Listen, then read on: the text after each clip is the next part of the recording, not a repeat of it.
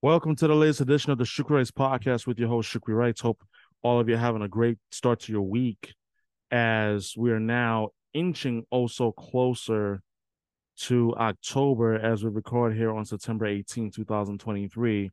And a lot has happened over the last few days, especially over the weekend, in which that I figured that today would be a good time to talk about it as much as I possibly can within this 30-minute window that I have. But I typically would start with football.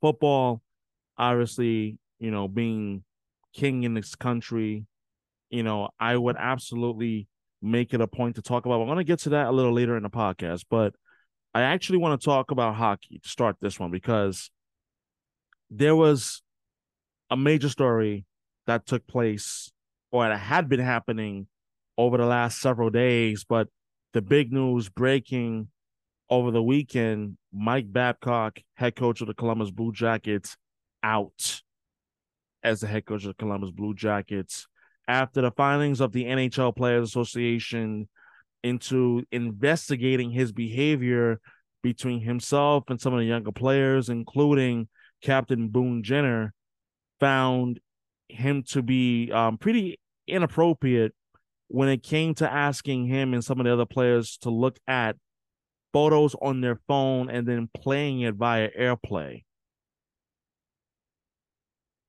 It just, that in itself sounds absolutely utterly insane. What is a grown man doing asking to see another man's phone just to see photos of what they had? According to Mike Babcock, he wanted to find out what kind of man they are. What kind of man or is he going to be coaching this upcoming season? So let me understand this correctly. You want to find out the caliber of men that you have on your team by going through their phones and violating their privacy. What planet do you come from, Babcock or Barbaric? Because that makes absolutely no sense. You want to find out what kind of men you really have. You find it out during moments of adversity, during times of adversity. Your team is not playing well. Your team is having a bad night, and they're getting their doors blown out by a better team. Let's say like by the Tampa Bay Lightning or something. You're down 5-1 going into the third period. You find out what kind of men and what kind of team you have then, not by going through their phone. What exactly does that accomplish?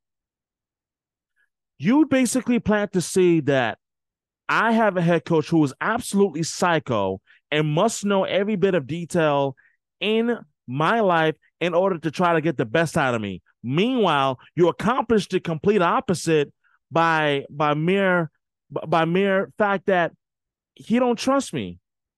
He wants to see what I have on my phone. Let me ask you this question: what if he had inappropriate photos that he was sending between him and his partner? What then?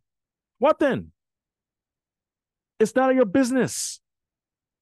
But yet you wanted to make it about you and laying down the law. Now you are wondering at home somewhere, I don't even care where you are at this point in time, what's next? What's next for you? What is next? Because let's be frank, I don't even think he'll coach again in the NHL. I don't think he should coach in the NHL again. There was a reason why that he was let go as head coach of the Toronto Maple Leafs. There was a reason why he was let go as the head coach of the Detroit Red Wings, despite having won a Stanley Cup. There's a reason why that despite his wrongdoings, he was still considered for a head coaching job, something that he should not have been considered for in the first place. Why?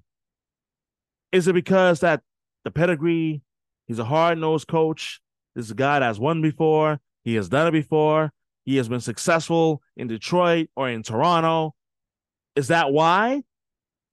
Or did you decide to purposely run through red lights as if that you didn't think you were going to run into oncoming traffic such as player complaints, toxic locker room, toxic work environment, all in which that you said, you know what? I won't be hit by any of those. Nope. You got T-bone at the intersection of reality and perception. And oh, by the way, that last part, social media. Social media. Because let's be real, social media played a huge role in the upheaval and in the uproar out in Columbus. Because I'm going to call it exactly as an uproar. Some players may not have had a problem with it, but the fact that you had enough of a young nucleus core on that Columbus Blue Jackets roster who had a problem with it, that said, hey, you know what? I don't think this is a good idea. Because those guys are going to be your core moving forward into the future. You need guys like Johnny Gaudreau. You need guys like Boone Jenner. You need other important players on this team, like Adam Fattilny, for example. You need those type of players bought into the system. And if you have a head coach who's a tyrant, who's a bully, who is, I mean, being a weirdo, there's nothing wrong with it, but this is beyond just gross. You think players are going to buy into that kind of leadership? Buy into a coach that's going to say, hey, follow my lead, follow my system, everything will be kumbaya? Absolutely not. Because we have seen already in sports, just within this month alone, the importance of having sound and powerful and yet meaningful leadership. I'm going to give you an actual example. Deion Sanders for Colorado University, the Colorado Buffaloes, head coach. Let's throw out the fact that Buffalo team is 3-0. Throw it out completely. Look at the fact that he has got those young men, buying into his message. That matters in today's world. That matters in sports. That matters in terms of being a vocal and yet effective leader. People who will happily follow your lead, not because they're doing it blindly, but because they believe in the message that's being delivered to them. What kind of message did Mike Babcock deliver to the Columbus Blue Jackets players by asking for their phones? There's at least 1,000 other ways you could have gone about it. But you chose to say, you know what? I want to see what kind of man you are because I want to look through your phone. Really? You expose yourself in the process of revealing what kind of person you really are. Forget head coach. You're a psychotic head coach. You showed everyone else on that team and in that organization and across the NHL that this is a man who did not learn his lesson. He is not to be trusted. So congratulations. There's a very near and dear price to be paid, and you're being paid right now by the fact that you are basically fired. Forget the PR BS. Forget the, it was made to be looked as if that the Columbus Blue Jackets has some sort of an exit strategy. No, you were fired. They wanted to put lipstick on a pig, but you were fired because you wanted to be an idiot. You were fired because you didn't learn your lesson. And at the end of the day, it wasn't about you. It was about the fact that you overstepped your boundaries. And you basically showed that you are not to be trusted at all. And then there's another part to the story that I want to talk about. And it deserves a lot of attention on this, actually. Paul Bissonnette, who I had the privilege of actually have had met him in person at a Bruins viewing party 2 years ago while I was living in Boston at the time. He was the one that broke the story on the Spittin' and Chickens podcast for Barstool Sports. When the story first broke, the vitriol and the criticism and the damnation by media included was so loud and so palpable that even a member of the Hockey News thought it would be a great idea to throw to throw a lit match into a tin of gasoline and thinking that it wasn't going to explode at some point. Bissonnette, Ryan Whitney, and I'm sure the entire podcast, including RA, great guy, had the chance to meet him and all. Awesome dude. Mike Grinelli, who I've had the chance to interact with on social media and whatnot, they all received some serious criticism for that. And you know what's funny? What's truly funny about vindication is that when the truth actually did come out and prove that Paul Bissonnette was in fact correct, guess what happened? Oh no, you were right. I myself even tweeted, said, you were absolutely right. Because I didn't say anything much at all. I didn't say anything on the podcast. I didn't say anything on social media about it because there is still so much that needed to be revealed, that I needed to learn about this situation before I even made any sort of comment on it. And then the one person who was loud about it the most gave the most backhanded, half-assed apology you could have given. Biz was right, but I hope he uses that same energy to address other toxic matters in hockey. How backhanded and how half-assed of an apology can you possibly be when you practically slammed that podcast and slammed the people who are part of that program? Why and for what reason? And this is part of the reason why I have such a huge problem with people, and I'm making this point because I don't even give a damn who it offends. I have a major problem with people who want to point fingers without any sort of like hardcore proof or without any sort of a doubt fact, just for the mere fact of, oh my God, their perception goes before their own reality. You attacked, and so many others, you attacked them because of the fact that it's a Barstool Sports pod. What do those guys know? Ugh. Like whatever perceived or any sort of angst you may have against them, instead of actually hold off for a minute. Before I even respond, find out. Let's wait and see what more comes out before you decide you want to throw grenades and atomic bombs at that podcast. Because let me tell you something. Whether you like them or not, I don't even care. They were right. So yeah, Ryan Whitney, Paul Bissonnette, Rear Admiral, Mike Grinelli, dance, celebrate because you were absolutely right. Y'all, the podcast was absolutely right. And especially Biz, specifically Biz for a moment. He was the one that brought up the text, showed the text on social media. But yet for some people, it wasn't enough. That's why I'm upset, because we're so fast to just say, you know what? No, we don't believe you. You're part of the problem. Instead of actually saying, wait a minute, hold up. There may be something here. But yet here we are on a Monday, and the fallout from the Columbus Blue Jackets organization is just beginning, because many people have asked the question, and rightfully so, why the hell does the general manager still have a job, knowing full well that Mike Babcock, before his hiring, was a walking human red flag?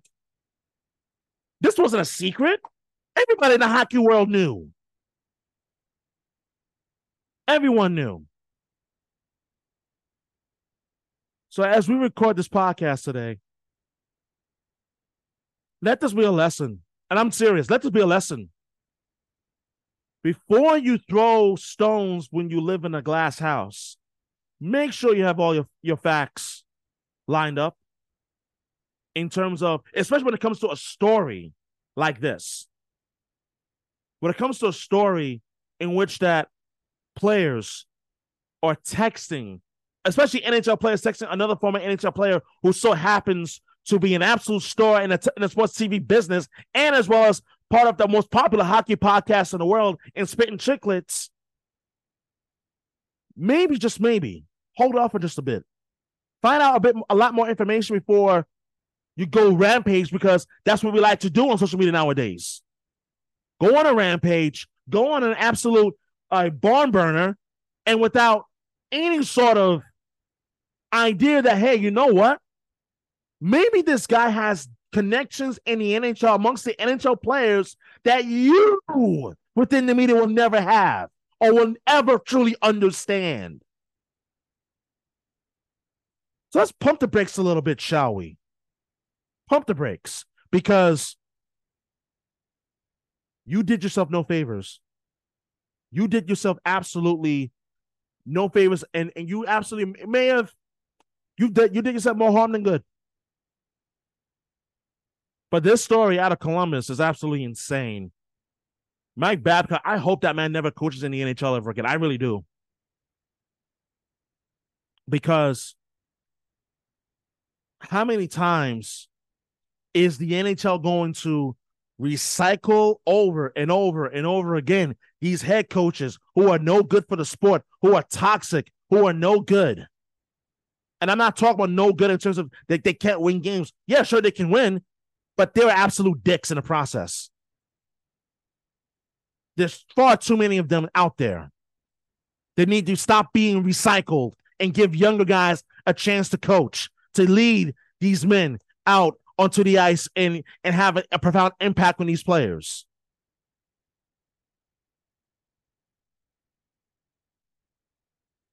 Crazy, isn't it? Huh. I tell you. What a story. And just when you think that this may be the end of it, I don't think this is the end of the story at all. I think there's more that's going to come out from this. But you know what? Shout out to the Spit and Chicklets pod. As I said, Paul Biz, you're a rock star. You're a solid one for even breaking the story to begin with. And you deserve all the flowers that's going to come your way. Now, in the coming days, in the coming weeks, I'm sure, especially as we are now getting closer to the start of the NHL regular season. Just 3 weeks away, by the way. 3 more weeks. So congratulations. Job well done.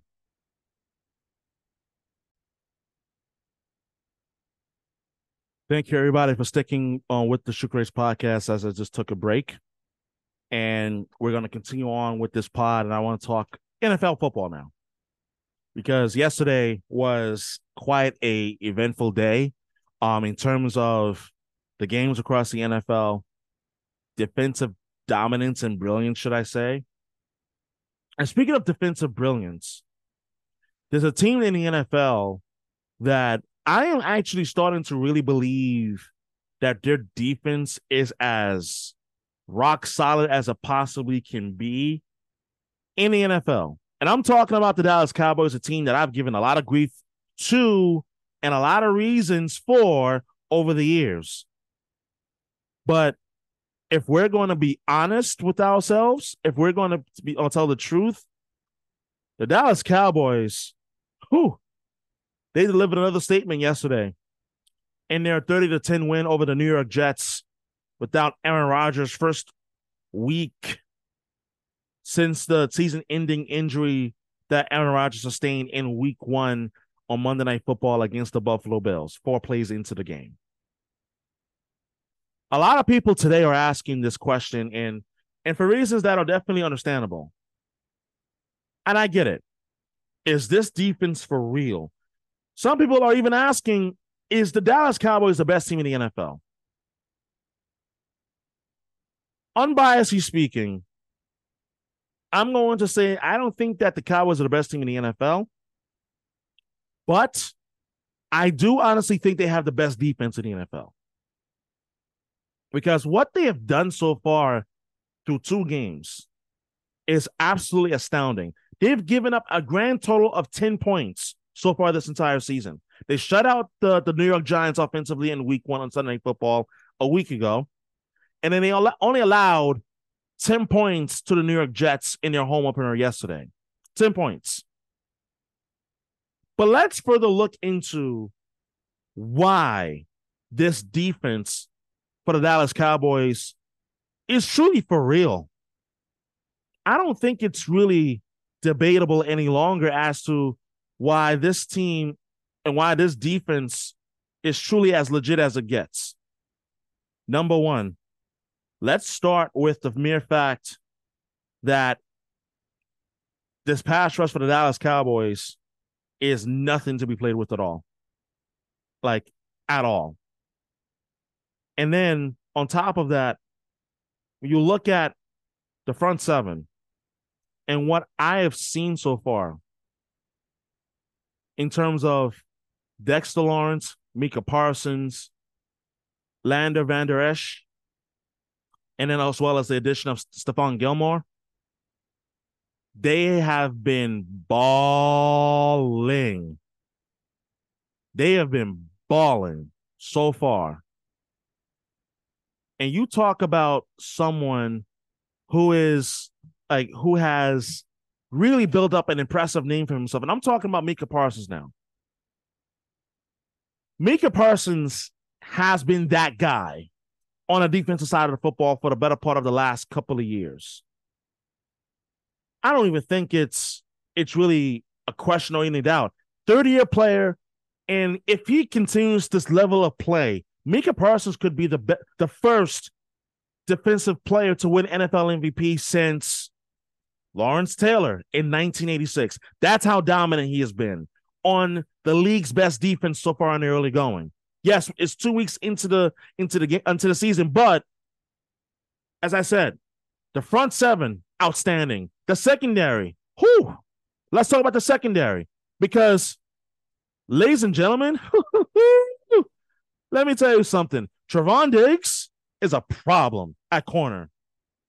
And like I said, the addition of Stephon Gilmore, problematic. That secondary is as rock solid as there is in the NFC, dare I say in the NFL. And then also, and I talked about, like some of the younger guys. And I actually want to talk about Donovan Wilson as well, who's a safety for the Dallas Cowboys as being part of that terrific defense. Listen, the front seven and the secondary have been operating like a cohesive unit. It's been rather impressive to watch. When you're able to get constant pressure on the quarterback, just as the Cowboys did in week 1 against Daniel Jones, just as they did yesterday against Zach Wilson, although, if we're being honest, he is a mid-quarterback, your secondary is going to be put to work. Quarterbacks are going to get rid of the ball sooner than they want to get rid of the football. And that's how you create turnovers. You create interceptions. You create timely plays and timely stops for your defense to get the defense off the field and get your offense on the field. So what I've seen through the first 2 games for the Dallas Cowboys defensively, they are the best defensive team in football. I don't think it's hyperbole to say that.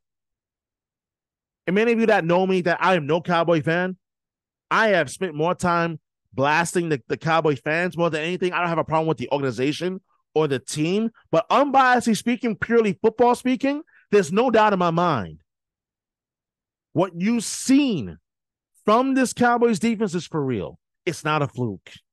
It's not a fluke.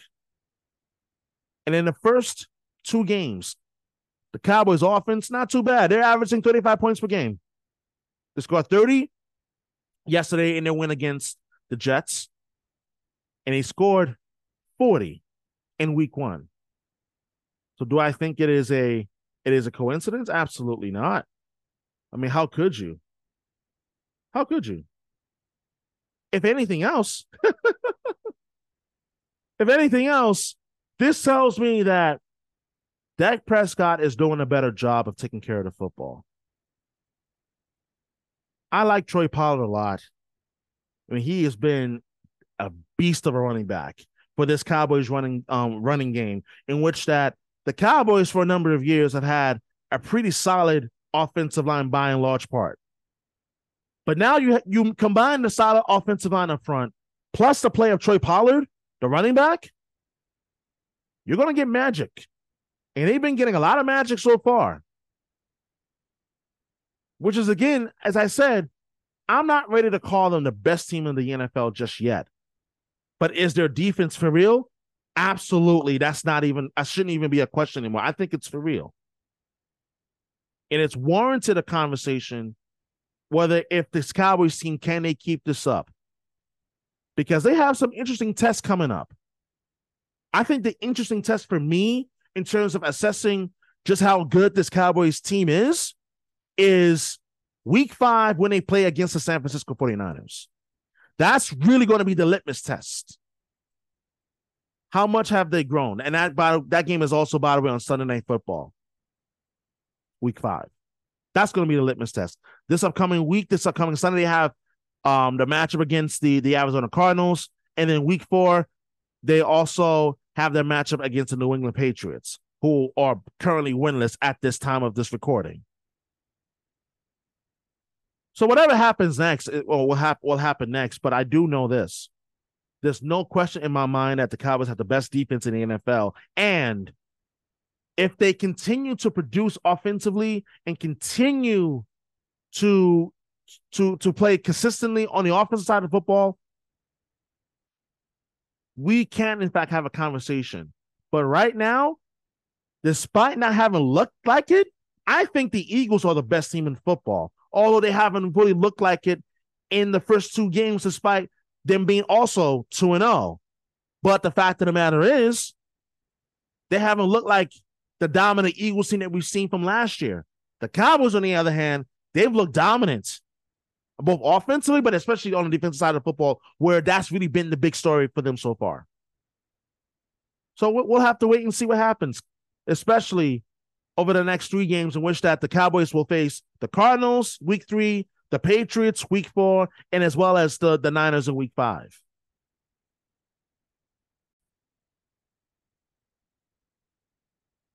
What's going on, everybody? Welcome back to the Shukri Wrights Podcast, the final break of this pod as I record here on this Monday after week 2 of the NFL regular season. Sunday slate of games has concluded. I'm recording just before the Monday night games. There's 2 of them actually tonight, amazingly enough, in which the Saints, they're playing the Carolina Panthers, and as well as then the Browns later on playing the Steelers.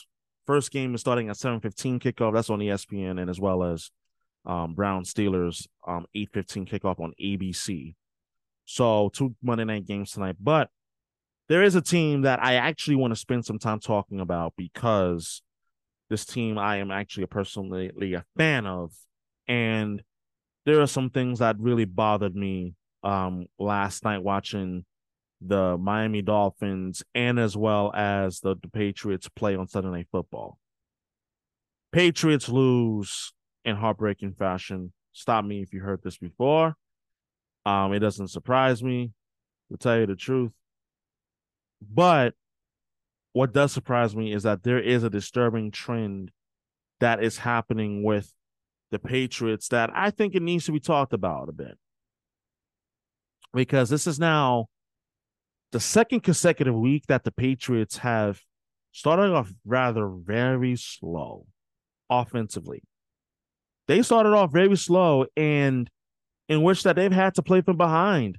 The issue isn't their ability to put up points. The problem is that when they're playing from behind, you happen to playing some really good offenses in the Eagles and as well as the Dolphins, respectively, and you just don't have the offense to actually be able to mount comebacks, to be able to put up points on the board at will. And that's exactly what happened yesterday. Say what you will about Mike Gesicki, tossing the ball in the air as he was being brought down to Cole Strange, who was stopped just short of the first down marker, which effectively wrapped up the night for the Patriots in terms of any chance of winning that game, as the Dolphins took over on downs after review of the play. And the thing that comes to mind for me is, if this team actually starts on time, among other factors, but I want to start with starting on time, we wouldn't be having this discussion as it currently stands. I mean, we wouldn't. How amazing is it that in 2 consecutive weeks, What has been the common theme for the New England Patriots so far? You could say offensive line. You wouldn't be wrong. I'm with you. But I'm going to go in a different direction here, and I'm going to say slow starts. Slow starts. Starting off slow, in which that you've had to play from behind, and by the time you get an opportunity to actually do some real damage, tie up a game or take the lead, it's too little too late. If you may remember, week 1 against the Eagles, the Patriots fell behind 16-0. And before they headed into halftime, the Patriots scored on 2 consecutive drives to make it 16-14. Obviously, we know the Patriots fell short 25-20 in that one. Last night, the Patriots fell behind to the Dolphins, this time 10-0. 10-0. And in the second half, it was basically a common battle of playing from behind, making key timely plays, and so forth. And that's an issue in the NFL. When you don't have a good offense, an offense in which that it is average at best, and that's probably putting it very nicely, average at best, it's a recipe for disaster. Point blank. When you have an offense that does not have a true number 1 receiver, oh, that's right. The Dolphins on the other side, they have 2 number 1 receivers, Tyreek Hill and Jalen Waddle. 2. The Patriots, they don't have one. We don't have a number 1 receiver. You become very predictable to defend. And that's what happened. The Miami Dolphins defense, they played a solid enough game where, by and large part, they knew when to blitz. They knew that they had guys in the secondary, a.k.a. Xavier Howard, who picked off Mac Jones in an ill-advised throw that he made last night to make plays. And this is why I am concerned about the New England Patriots after 2 weeks. If you were listening to me back in Boston when I was doing the radio show on 91.5 WMFO, and I have told friends this even in private off social media, that it would genuinely not surprise me if the Patriots started off 0-4. It wouldn't surprise me. Right now, as it currently stands on this Monday, we're halfway there, and the Patriots have yet to win a game. And then, oh, by the way, they got the New York Jets on Sunday. In a game that was supposed to have much more hype and much more hoopla because the Jets getting Aaron Rodgers. But now that he's done for the season, it doesn't have the same juice. But it's always fun when the Jets and Patriots play each other. Always.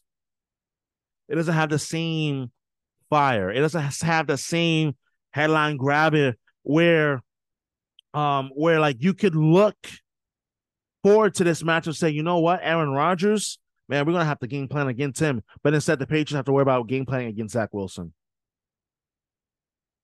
Does that make you feel any better? Personally, not really. Cool. They can game plan against Zach Wilson, but let me tell you something. If the Patriots still have issues starting on time, being able to get anything going offensively, and the defense for the Patriots has to stay on the field longer than they should, then it's going to be a long afternoon, period. And then, oh, by the way, there were times in which that the Patriots secondary got burned in the air. Point the finger at whoever you want to point the finger at. Fine. But understand this. Understand that the secondary of the New England Patriots are going to be tested again on Sunday. Because Garrett Wilson is one of the best young receivers in the league, top 3 right now. Despite not having Aaron Rodgers as a quarterback, he's still a threat if you're not careful. Breece Hall, one of the best young running backs in the league, when healthy. Patriots front 7, they're going to have their work cut out in order to contain him. Good luck with that. And then last but not least, the offensive line. Because I said it on social media on Sunday night during the game, and I'll say it again here in the pod. Mac Jones was not the reason why the Patriots lost to the Dolphins. It's the offensive line. And many people will say, well, they have half of their starters that are injured right now. True, but it doesn't negate the fact that the offensive line has been a problem, regardless of who's in there.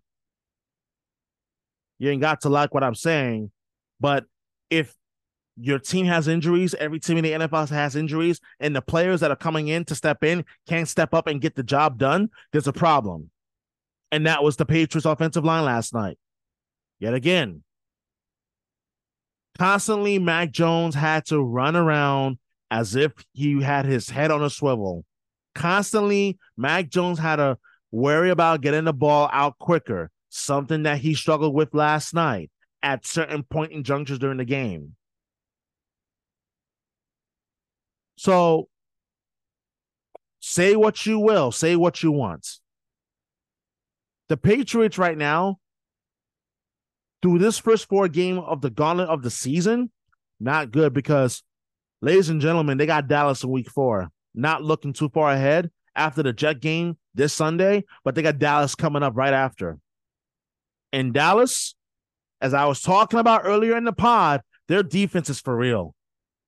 Their defense is problematic. And right now, with a pedestrian offense and an offensive line that isn't protecting Mac Jones the way that he should be protected, it's going to be a long afternoon. Oh, by the way, the Jets defense ain't nothing to be sneezed at either. So if the offensive line continues to struggle the way that it has in the first 2 games, it is going to be trouble for the Patriots offense on Sunday against this Jet defense that is still pretty damn good, and as well as against Dallas in a couple of weeks in which that, let's face it, let's be honest. Both teams respectively, elite pass rush. Patriots offensive line, average, mediocre play so far. Excuses or not. So say what you will. But the Patriots right now, they are in a world of trouble. And as I said during the summer, and I'll say it again now, it would not surprise me if this team started 0-4. And I'll end it on this point here. Teams starting out 0-2 in NFL history do not have a great track record at all.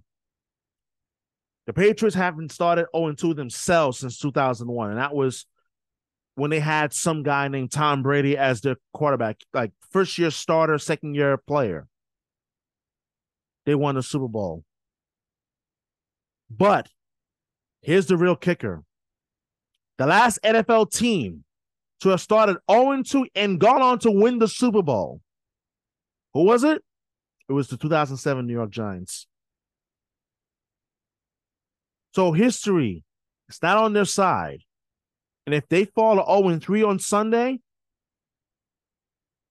you can pretty much kiss the season goodbye and really start having some major conversations in New England in regards to what is the issue with this organization?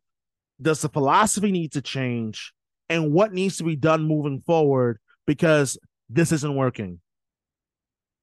This is not working so far. Season's not over today. It's not over. But if they lose on Sunday to the Jets, mark my words, I think the season's done at 0-3. If the Patriots lose to the Jets and they fall to 0-3, it's done. So that is basically where we are at now. And with that being said, this is going to wrap up this edition of the Shukri Wrights Podcast with your host, Shukri Wrights. Thank you for watching on YouTube and as well as listening to the podcast wherever you get your podcast as well. I look forward to talking to you again next time. Take it easy. Have a good one.